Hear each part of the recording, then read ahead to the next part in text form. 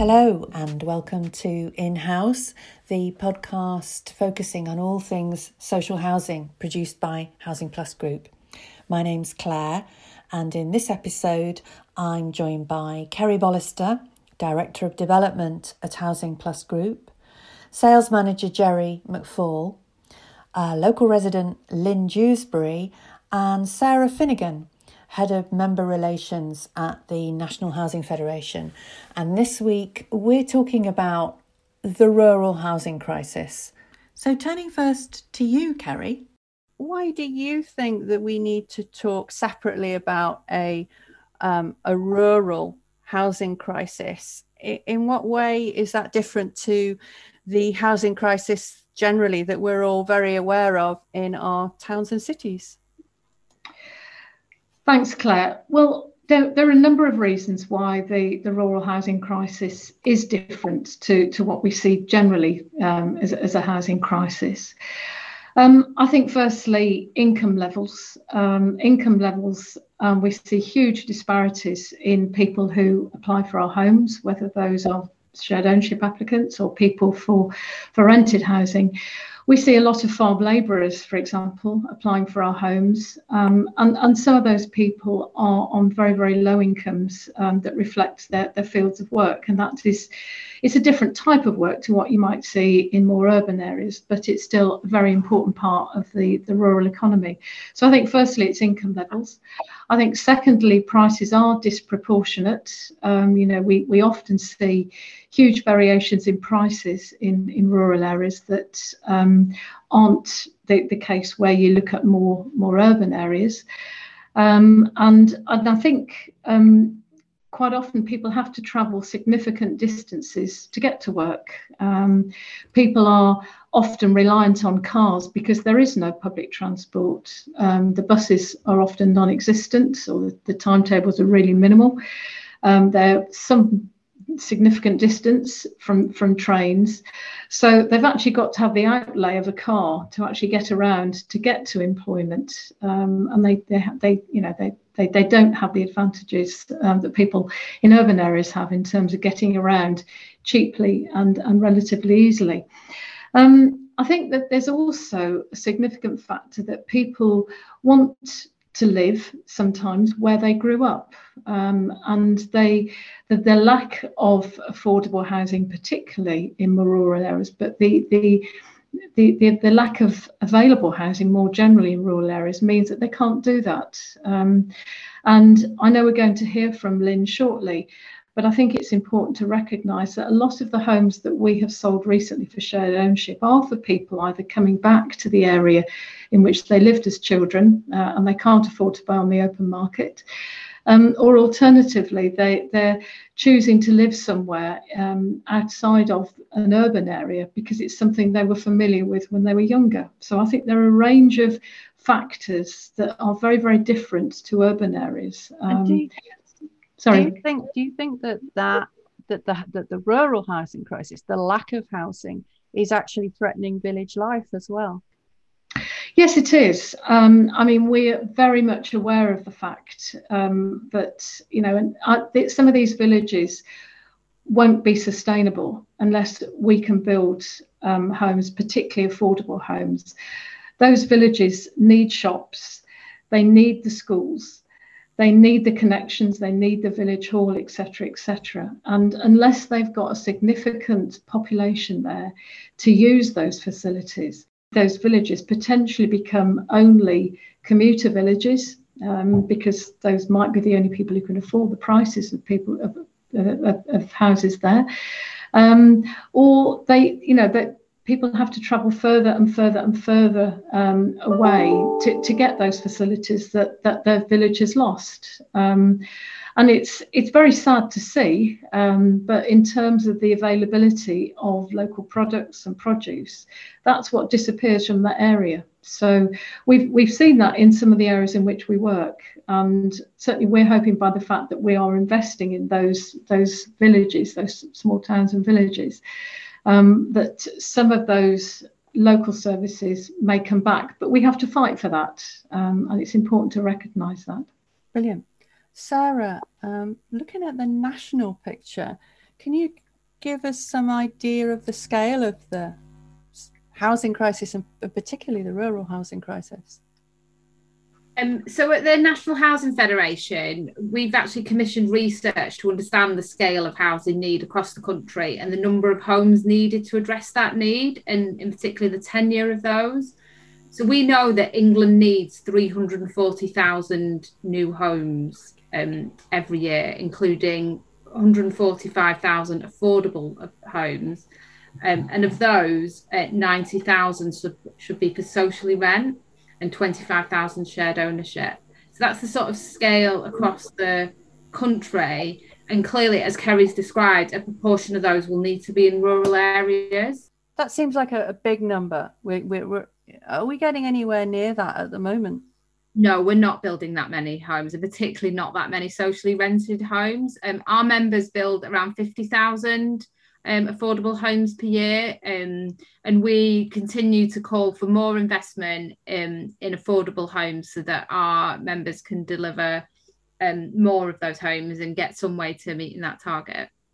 Kerry's talked a little bit about the social return on investment of building new homes, the benefits in terms of how it benefits communities and changes people's lives.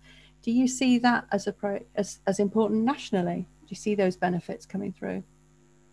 Yeah, I mean, we know, and particularly in rural communities. So we published a report a few years ago that illustrated how building affordable homes in rural areas can really help to maintain vital services that are the sort of lifeblood of those communities.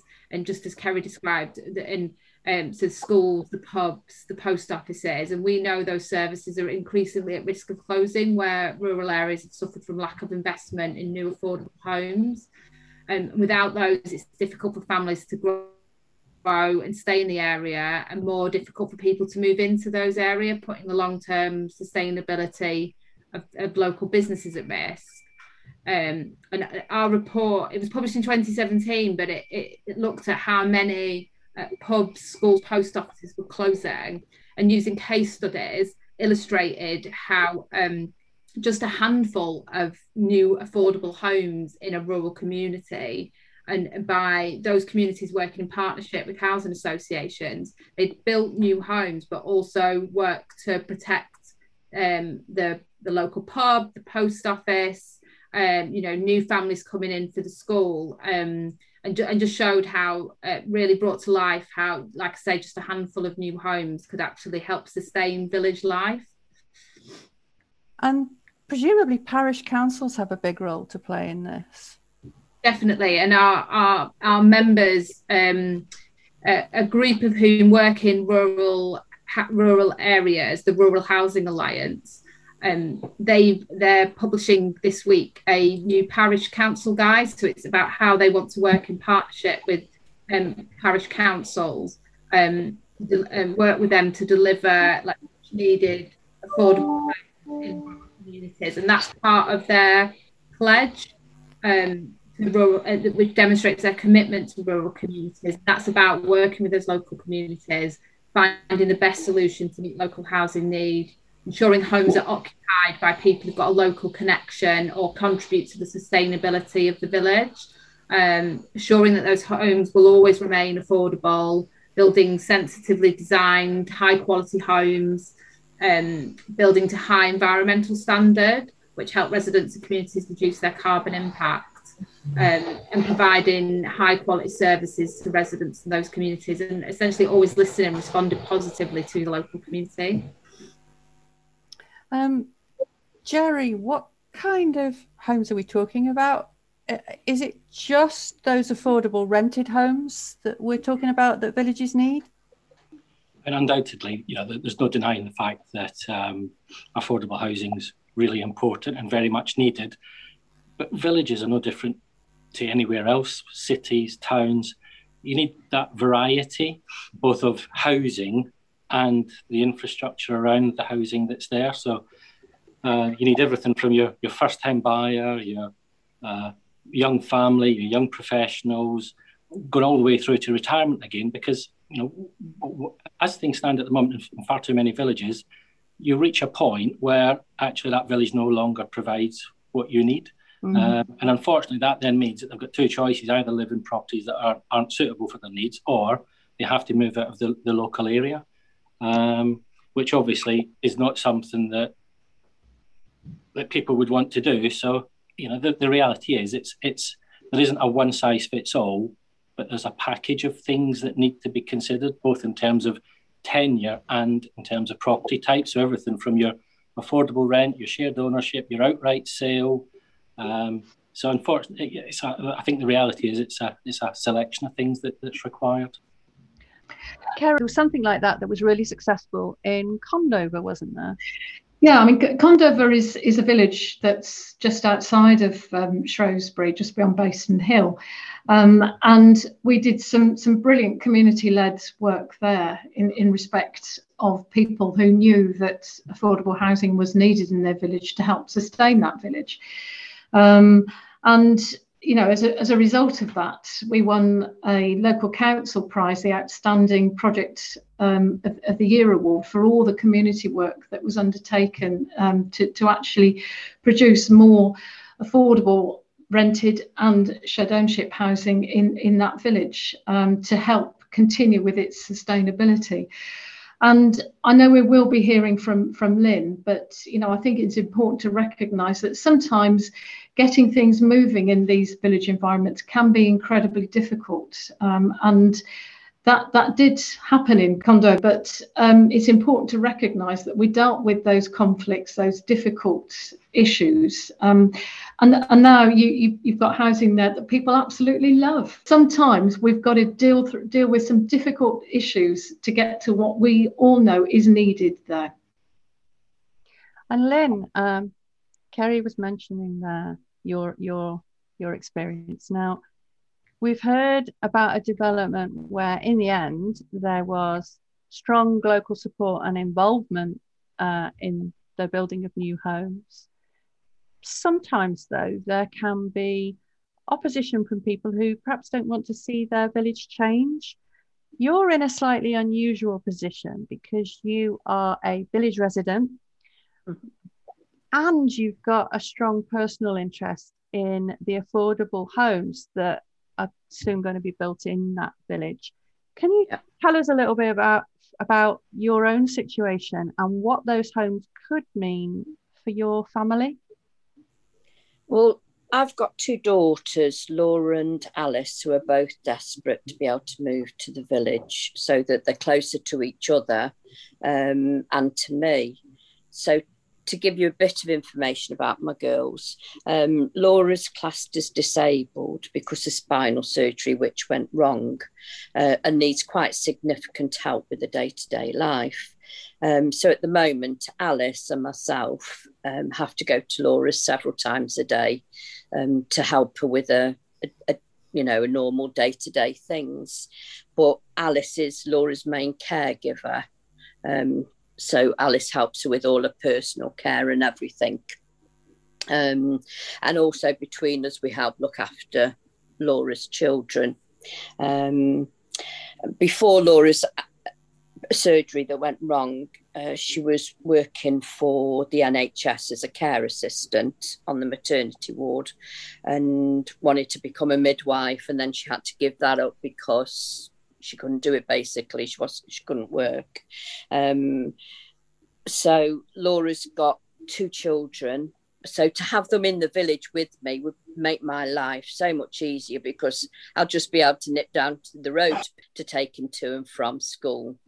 So my other daughter, Alice, lived at home with us in the village. And like it's been said before, Alice would desperately want to come, or does desperately want to come back into the village with a partner, Gaz, so that they can settle down and start a family and everything, But they can't afford to buy or rent in the village. It's way out of their price range. How long have you lived in the village? 12 years. So for Alice, like I say, Alice and Gaz are both very instrumental in Laura's care. So to have them both in the village would be so much easier. Kerry, what's the project that's under consideration for this village then? It is, as is usually the case, quite a complicated land arrangement. And we've got a local farmer whose grandchildren now go to the school in the village, who's effectively agreed that we can purchase some land. But in order for the development to go ahead, we've got to provide car parking for the school. As Lynn, I know, is aware, that this has taken an inordinate amount of time to try and get to a legal agreement that meets all parties, but we're almost there, which is absolutely brilliant.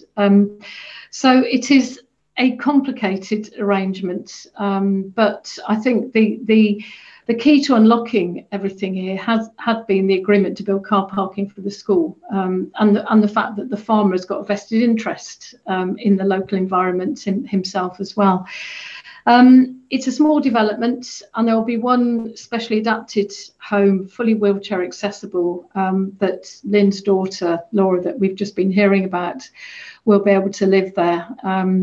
So, when we do go ahead with this, and we're not too far away from progressing it now, it will meet local needs, but it will also meet other people's needs in the village. And I think it's important to recognise that we have so many hoops to go through, and I know Lynn has been aware of some of those, but in terms of getting things like local housing needs studies done, we leaflet people, we have to badger people. Local people know where the needs are, but we have to evidence this to the local planning authority, and Lynn has been instrumental in terms of helping get those local housing needs studies done that will benefit other people living in the village as well, and their relatives. How many houses are we talking about? It's actually a small number. I think it's under 10, which we don't often do now, but where circumstances like this apply, we are able to get additional grant to support the much greater costs of developing small schemes in more rural areas. And I think it's important to recognise the fact that it is more costly to develop schemes like this, but we are committed to doing this. Our Chief Exec of Housing Plus Group, Sarah Bowden, is on record giving her personal commitment to continue to do rural housing developments, which is obviously great. And that's part of what we're doing in the village where Lynn lives. So it's a small development of just houses to meet local needs, and there's going to be car parking for the local school.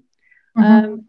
It all sounds pretty transformative. I'm assuming it's gone down brilliantly locally, Lynn? Well, I did come up against some quite a lot of opposition in the village. And to be honest with you, people would have done absolutely anything in their power to stop the development from going ahead. But to be honest, I don't think they really understood the concept of affordable homes. They didn't believe that you had to have a strong parish connection. And with that in mind, myself and another lady villager decided to go from house to house and to find out how informed the villagers really were. So following many conversations about the importance... That seems quite brave, by the way. Well, I've got broad shoulders. So following many conversations about the importance of getting younger people into our village, as I don't think the villagers had actually thought about the long term. And if we don't get younger people into the village, what's going to happen is that they're just going to remain that only old people can live, or older people could live in the village. And you're not only investing in the future of these young people, but also you're investing in the community.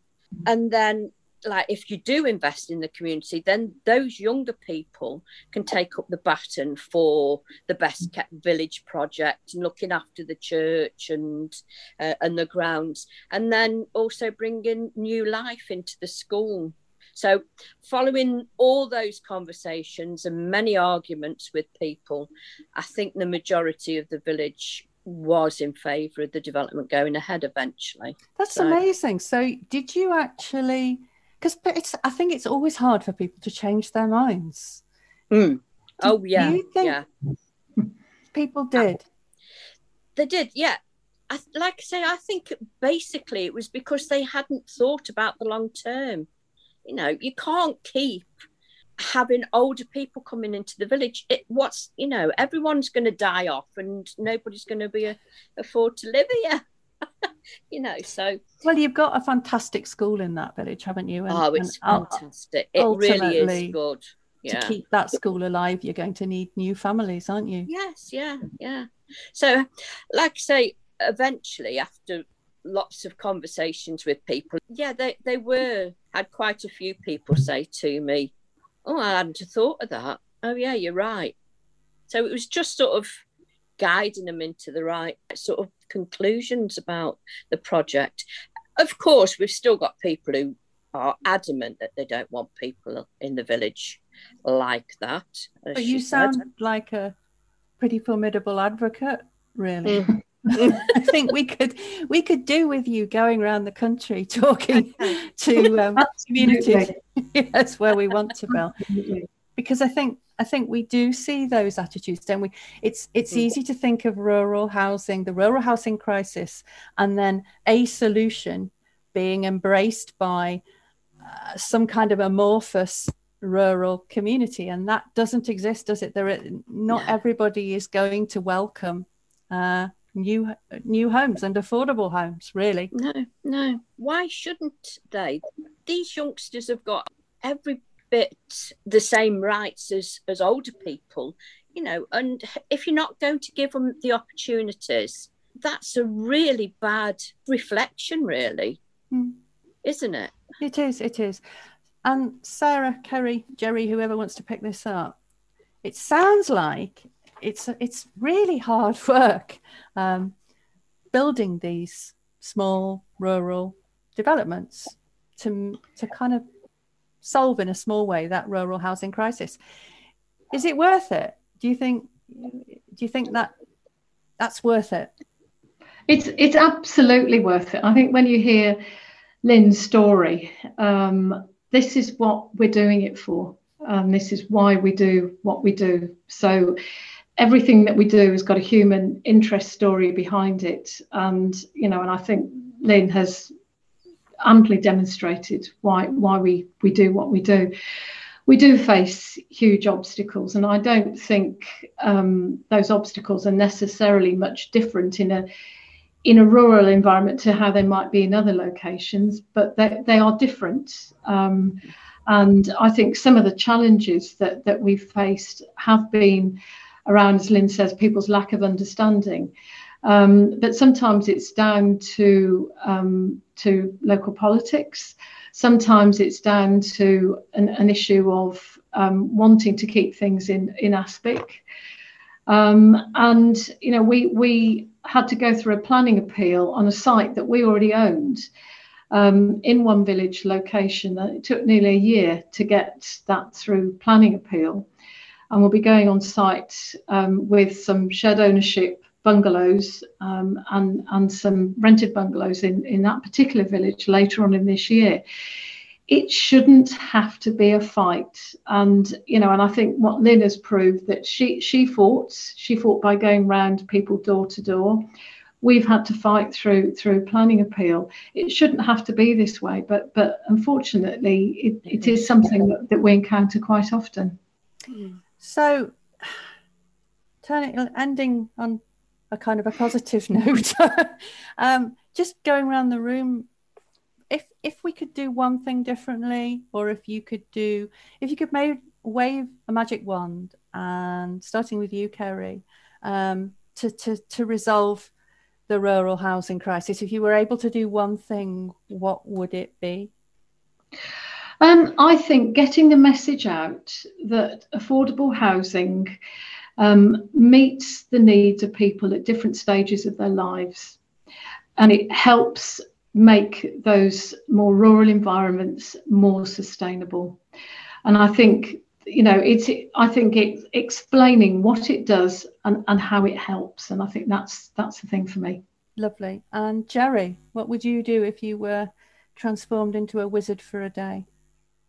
I suppose if I was, I think a big part of it would revolve around obviously still working very, very closely with local people, local villagers. The thing that I would want to fix is the time it takes to get everything through planning. But it's important that is done in association with local people to make sure that what's being provided is right for them in the local area, whilst educating them. But planning for me would be the one thing that I would love to wave a magic wand and speed that process up. And Sarah, where would you wave your wand? So at the National Housing Federation, we believe passionately that the nation needs more socially rented homes, and we'll continue to call for investment in genuinely affordable homes for all areas of the country. But I think, in this context, particularly in rural areas, and listening to Lynn's story and Kerry talking shows how important it is that, organisations like Housing Plus are able to invest in local communities. And Lynn, last word with you then. What do you think we should be doing differently? Well, I'd just like to say, just remember the lives you're changing, because you are. That's where I'd like to end it. Thank you. That's fantastic. Thank you all very, very much. That's great. Thank you. Thank you. Thank you.